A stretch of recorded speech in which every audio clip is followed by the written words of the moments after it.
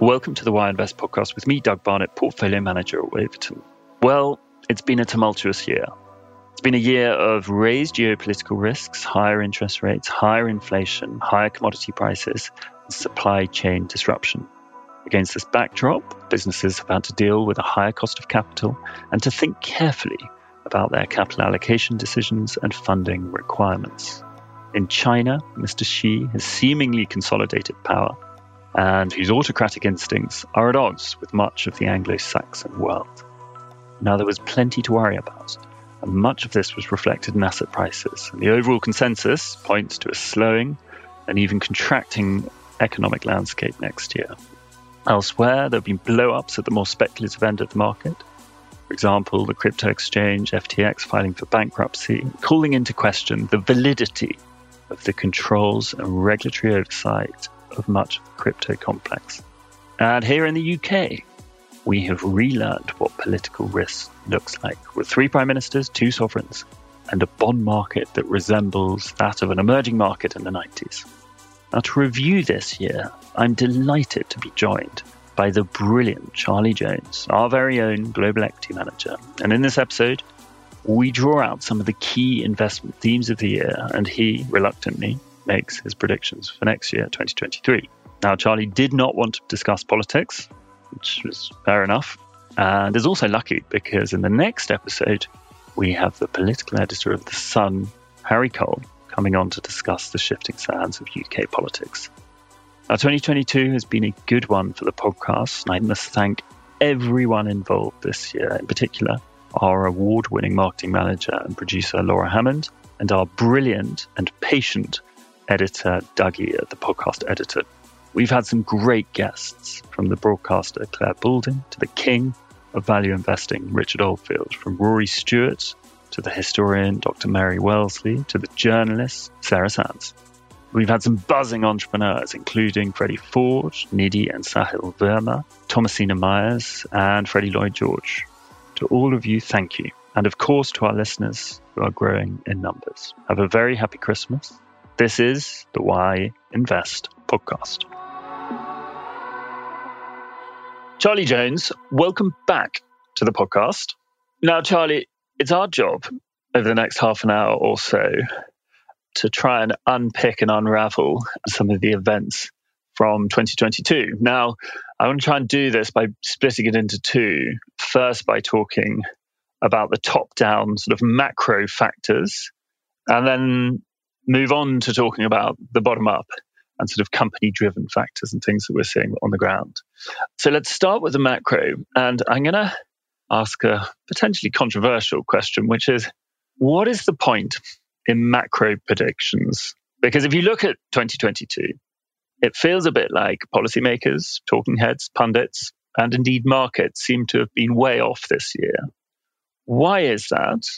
And is it because we're in a new regime? Well, thank you very much for having me back on the podcast, Doug. I'm delighted to be asked to comment on 2022, which is without doubt the most complicated year I think I've invested in. So good that you're going to keep me on my toes. In terms of macro forecasting, I mean, I think the reason we do it and why it's so popular is, well, 1, there's a whole industry that's paid to do it. And 2, perhaps more importantly, it's very hard to explain to your client that you don't have a view on where the world's going when they're paying you to invest money based on where the world's going. It's sort of like, if you're an engineer and someone says, can you design me a jet engine? The response is, yes, of course. I don't actually know how to design you a jet engine. It's a bit awkward. It puts your clients off. So I think the reason we do it is clients expect it. In terms of why we're collectively not very good at it, well, I think there are a few factors. 1, it's incredibly complicated. You've got a system with thousands of feedback loops, thousands of input variables. You're trying to map out the responsiveness of consumers and individuals who, have different motivations that are not always economic. In terms of the last 3 years, I think 2020 there was an expectation from analysts that the market would rise by about 3%. It actually went up 16%. 2021 I think it was 10%, and the market actually went up 27 year to date. Or 22, the prediction was a 5% increase in the S&P 500, and the market's down 17% year to date. So a pretty spectacularly bad set of outcomes. And I think, so final thing I'd probably add is it's not just that it's a complicated system. The market is a system in itself that's trying to predict what the system will do anyway. So not only do you have to predict the economy, how that feeds into company profits, how that feeds into investor expectations, you've got a whole industry of very clever people also trying to outbet you on the same expectation pricing. Well, this actually brings in Howard Marks's point in a recent letter. I thought it was very interesting. His main argument being, even if you can predict with a high degree of certainty where inflation is, where economic growth is, where interest rates are, that's kind of only part of the picture. That's like your first order effect. What is harder and what you need to do to make money is predict the secondary effect, the market effect, and the market's sort of reaction to said first effect. So I can understand the complexity. Maybe another way of thinking about this is that this has been a year, or it feels like this is a year where labor is fighting back against capital. Since the financial crisis, you've had, if you earned stuff, you did badly, and if you owned stuff, you did really well. And owning stuff, that could have been equities, bonds, houses, etc. Is 2022 the sort of starting point to that dynamic correcting, perhaps? I mean, asking if it's the starting point perhaps is asking me to make a prediction, having just indicated that I don't think it's a very successful thing to be doing. I think the challenge for the labour supply is always significant post a pandemic. So in a pandemic, you have, some of your workforce unfortunately might die, depending on the severity of the pandemic and who it targets. In this pandemic, actually, it's probably been less about that sort of departure from the labour force, but more people taking early retirement, working from home has changed working patterns. And so you've had a reduction in the participation rate in the economy. So just fewer workers go to work as a percentage of the working age population than you had in 2019. I think on the other side of that, you've got this trend in America and the West generally called nearshoring or reshoring, where because the pandemic exposed supply chain weaknesses, companies have been trying to become more resilient. They've wanted more localized supply so that they didn't have to pay ludicrous freight fees, or, there was maybe a COVID outbreak at a Chinese port and so you couldn't get your goods. And so they're trying to manufacture a little bit more domestically again than perhaps had been the case, particularly in America. Unfortunately, on the other side of that, you've had a sort of 40-year hollowing out of skilled manufacturing labor. And so you've got this sort of skills mismatch where plenty of workers are capable of manning a phone at a reception desk, and probably not nearly as many as they used to be can weld, at the same time as you've also had a reduction in the labour force. So you've had two factors. Do they continue? I think they probably do. I think American management teams that I speak to think it's permanent, that the 30-year drive towards greater efficiency and profitability through globalization perhaps has gone a bit far, and reintroducing some redundancy into the system and a bit more resilience is a good thing. So I think whether or not it's a wholesale shift or just a sort of steady rotation back, I'm not sure, but I think it probably is here to stay. We've kind of moved from just-in-time to just-in-case production. Okay, well, let's try and work out what the secondary effect that is. I mean, that is a big theme that we've seen moving back and building resiliency in one supply chain. I mean, can one make the case that perhaps this is short-term inflationary, long-term disinflationary? Because you are building out quite a lot more capacity now. I think so. I mean, a really good case study is probably what's happening in the semiconductor market, where I think there's something like $300 billion of committed capex to building semiconductor capacity in America, which is great. But obviously, if you're going to add that capacity, you need to find demand to fill it. And maybe demand does come through to fill it naturally, as in over the 10 years it takes to build out that capacity, the demand for semiconductors grows by the same amount. But in the short term, America doesn't really have a significant semiconductor manufacturing capability anymore. It used to, particularly in the 90s, it was the world's largest producer of semiconductors, and it's still meaningful, but it's certainly not leading anymore, and that's Taiwan. But in the short term, you've got huge inflationary pressure from more construction workers to actually build the factories. You've got the factory supply chains to supply the equipment. That requires sort of capacity expansion as well. And so short term, very definitely likely to be inflationary. But you're right, I think long term, that industry will have probably surplus supply, and plenty of other industries are undergoing the same process at the moment. And I suppose I would turn to a related factor, which really has raised its ugly head recently or this year, and that is, of course, geopolitical risk. How, first of all, do markets price geopolitical risk? And how do we as investors measure it? Because it seems like it's a very intangible risk and something that, it's very difficult to stick in someone's model. I think the way that most investors handle political risk is almost binary of it's too difficult, I'm not going to invest somewhere. Or they're quite happy to take it on. Maybe they're more familiar with the country. Maybe they're more relaxed about it. So I think from an individual investor perspective, that's how people cope. In terms of pricing it in, if it's severe geopolitical risk like nuclear war, I don't think investors do tend to even bother to price it in, because if it happens, most of them won't be working in investments anymore. They'll probably be being drafted into the armed forces, and so they don't really care. There was the most wonderful research piece that came out end of February, beginning of March. I can't remember which bank it was, but entitled, "There's been a significant increase in risk of nuclear war. Stay invested in equities." I suppose the collective outcome of all of this is that it's very much countries which, where there is perceived to be greater political risk, just start to price in a discount to the rest of the world, and it doesn't change. But I think on an individual investor basis, it's just some investors leave and some stay. But I don't think an individual investor thinks, if they're happy to invest in Taiwan now and they were, 5 years ago, they probably don't worry so much about it, and they'd still pay the same price. Mm-hmm. And turning to the energy complex, there are stocks in the energy complex that you kind of had to earn to outperform this year. And I'm just wondering, how have ESG factors changed throughout the year 2022, given the focus on energy security?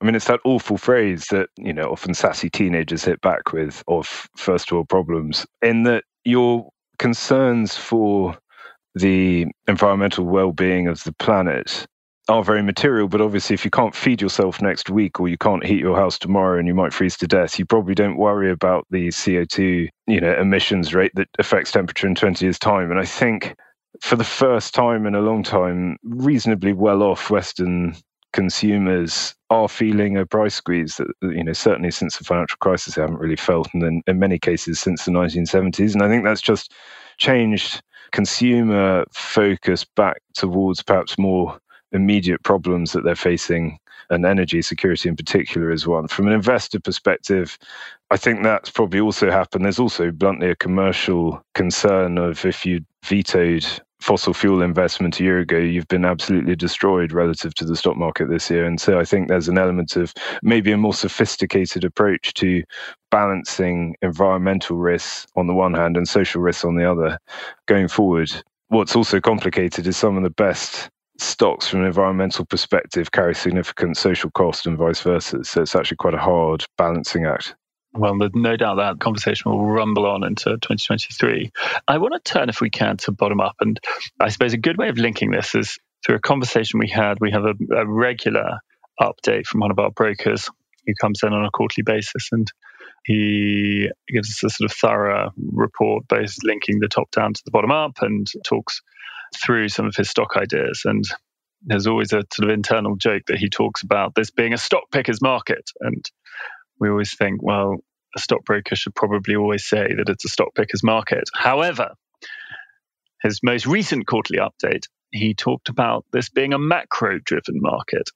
And, the macro trumps the micro in terms of fundamentals. And I wonder if you can comment on the degree to which that's true, and if you felt the macro trumping the micro, or is this just a case of markets getting used to a sort of higher inflation, higher interest rates, and a normalized cost of capital? So I think the best way to try and answer this is, if we think of the value of an equity or the stock market as being a function of its profits, and then a function of how much return you expect to achieve from your investment, which in turn is tied to interest rates and inflation. This year, corporate profitability hasn't really been in question, because going into the year, consumers were loaded up with savings that they had accumulated through the pandemic. And not only was the government helping give them cash, they weren't able to spend it because they were locked inside rather than going on holiday.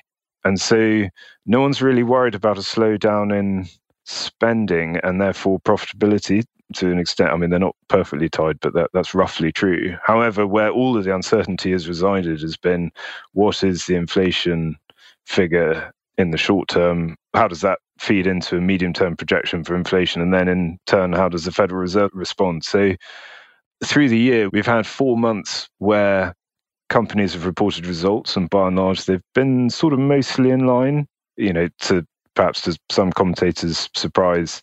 But in between those 4 months where corporate results were largely as expected, you've had huge gyrations in the expectations for the inflation outlook based on inflation data, particularly in the US, and then how the Federal Reserve has responded. So largely what the inflation data release showed in the US each month affected the market performance for that month quite meaningfully.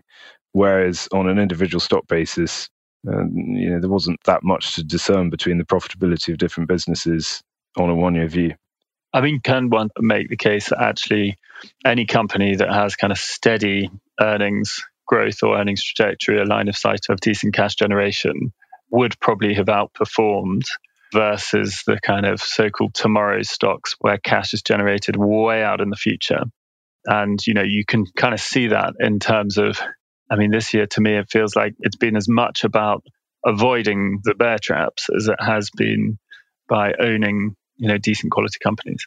Well, I think the first 9 months of the year were different to the last sort of couple of months we've had. I know we're not quite at year end, but probably the fourth quarter will be different. I think in the first 9 months, you had this sort of rotation that investors call style from growth stocks, which are those sort of tomorrow stocks, the ARK Innovation ETF type favored names, into value stocks, which on the whole are, pretty cyclical, not that profitable businesses, so miners and oil companies and banks and so on. And I think what really drives that is just, if interest rates are higher, the value of the money you're going to be paid in the future is lower.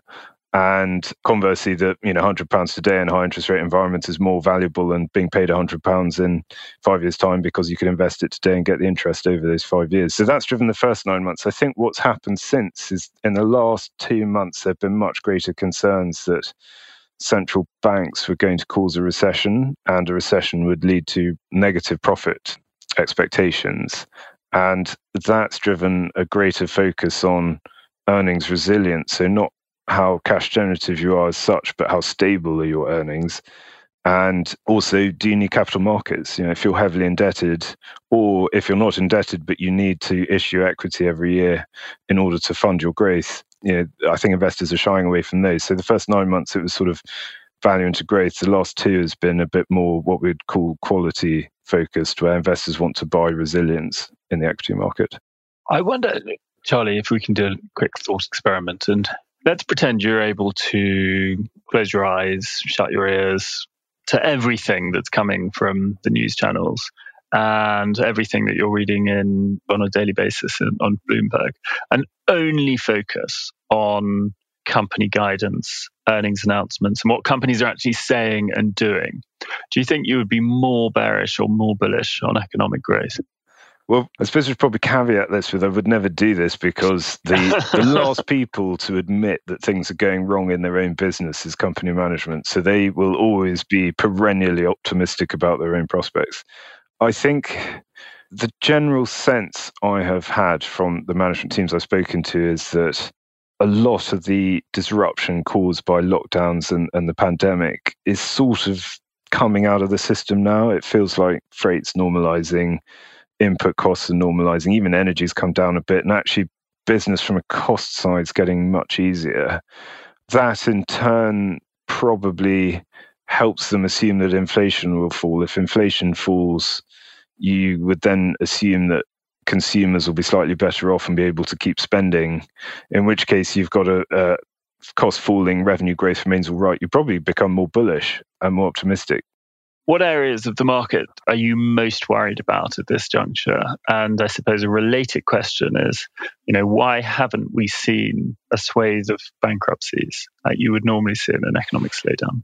Well, two factors, and I should probably also note that bankruptcies are finally ticking up. They've been low for some time, but actually in the last few months, there's been an acceleration in bankruptcies. I think the reason it's taken so long for that to happen is the starting point for many of these businesses was actually not that bad. I mean, a really good example would be the rates holiday in the UK.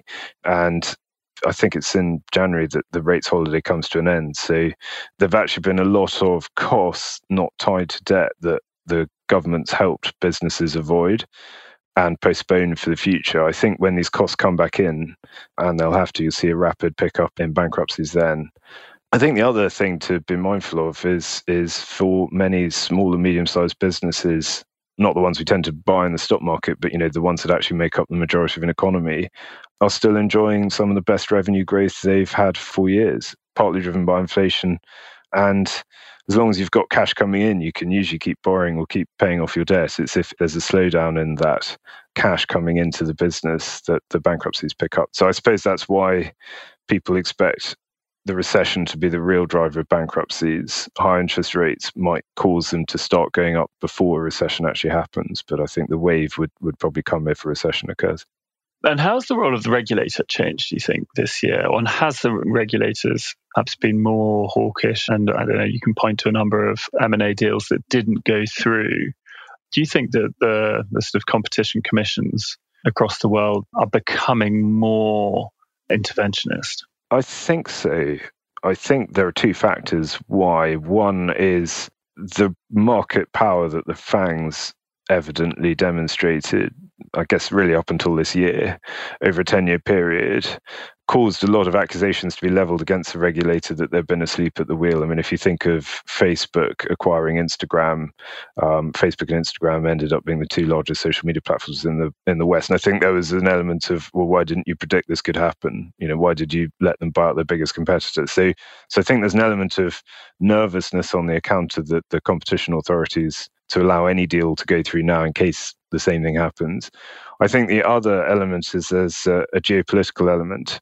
I think we've seen a rising number of US mergers where the US companies had Chinese operations and therefore needed approval from the Chinese Competition Commission to merge. And even though they seemed fairly insignificant to us, several deals have been abandoned or rejected for not that obvious market reasons, but quite obvious political reasons if you choose to interpret it that way. So I think there are two factors. I think it makes M&A more difficult going forward, which as a stock picker actually makes me quite happy. I think usually M&A is beneficial for the investment bank that's orchestrated it and not always for the shareholder. So now, Charlie, given that you don't like macro forecasting and given what you're sort of seeing on a bottom-up basis, how are you approaching 2023? And bearing in mind it is part of your job to make investment decisions, what's driving your thought process at the moment, and how are you, positioning portfolios? I have to tread very carefully here not to upset other people that would. We can keep that in if you like. Well, I'll leave it to you in Laura's discretion. I mean, I suppose that the simple answer is I slightly cheat in that by being a bottom-up stock picker, I outsource the complexity of the environment we're in to the management of the businesses we invest in. So at the end of every shareholder letter I write, I leave a sort of 4-line process summary in which I think is important. And so A, going into 2023, I'll try and stick to the process. B, the process should work. It basically says find companies which have got a good starting hand in that they're more durable or whatever. Find businesses where there's a reasonable prize if they win and that the opportunity is good. You'll make some money if they do a good job. And find, most importantly, management teams who are skilled and able to adapt to whatever 2023 throws at them. And so that hasn't really changed from 22 or 21. I think what has changed is the price I'm willing to pay for an investment has varied depending on what risks I'm facing. So risks going into 2022 that worried me were interest rate risk, was a big one that weighed on me. Capital allocation risk at the time, money was still free, so the risk of a company buying, another business or launching on some new project that cost a fortune and delivered no return was high. And supply chain risk was another very big one. A year ago, companies, just not receiving parts and not being able to sell, and so having missed sales was quite a big risk. And so the kind of discount to the price I was willing to pay was driven by those sorts of factors. I think now those factors worry me perhaps a bit less. What worries me more on an individual stock basis are things like labour relations. I think we're probably fairly early on in how bad strikes could get if inflation remains where it is, and putting a greater discount on the price I'm willing to pay for a business with a unionised labour force, say. And so it's not that I wouldn't buy a company with a unionised labour force, I just want to try and get it more cheaply than I could have done before. And then finally, at a portfolio level, make sure I don't take too many extreme bets, because the probability of me being wrong is high. And so make sure that when I am wrong, it doesn't finish me off. That sounds very sensible. I am going to push you on this, Charlie, because I think I know how reluctant I can hear it in the size, but I'm going to push you on your most controversial prediction for 2023. It's actually quite hard to think of something controversial, not because I don't want to contribute something, but because if you think how varied expectations are, as in if I say, I think the market's going to be up 30%, there are probably 25% of all investors say that's not controversial at all, we think that. And conversely, if I say it's going to fall 30%, there are probably another 25% of investors think the same. So distribution of outcomes is wide at the moment. Distribution of outcomes. Maybe it's controversial to say, 2% earnings growth.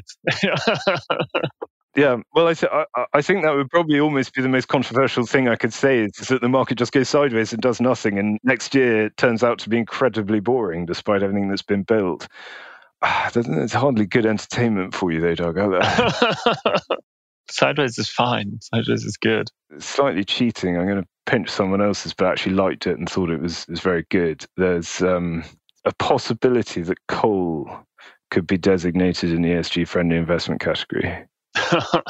Well, that would keep the Indonesians happy, I guess. That would be very controversial. Yeah, no, I'm sorry. It's easy to be controversial when the whole market's pointing one way, but I think at the moment it's actually a bit difficult. What's your most controversial view, Doug? My most controversial view... God, I think about this.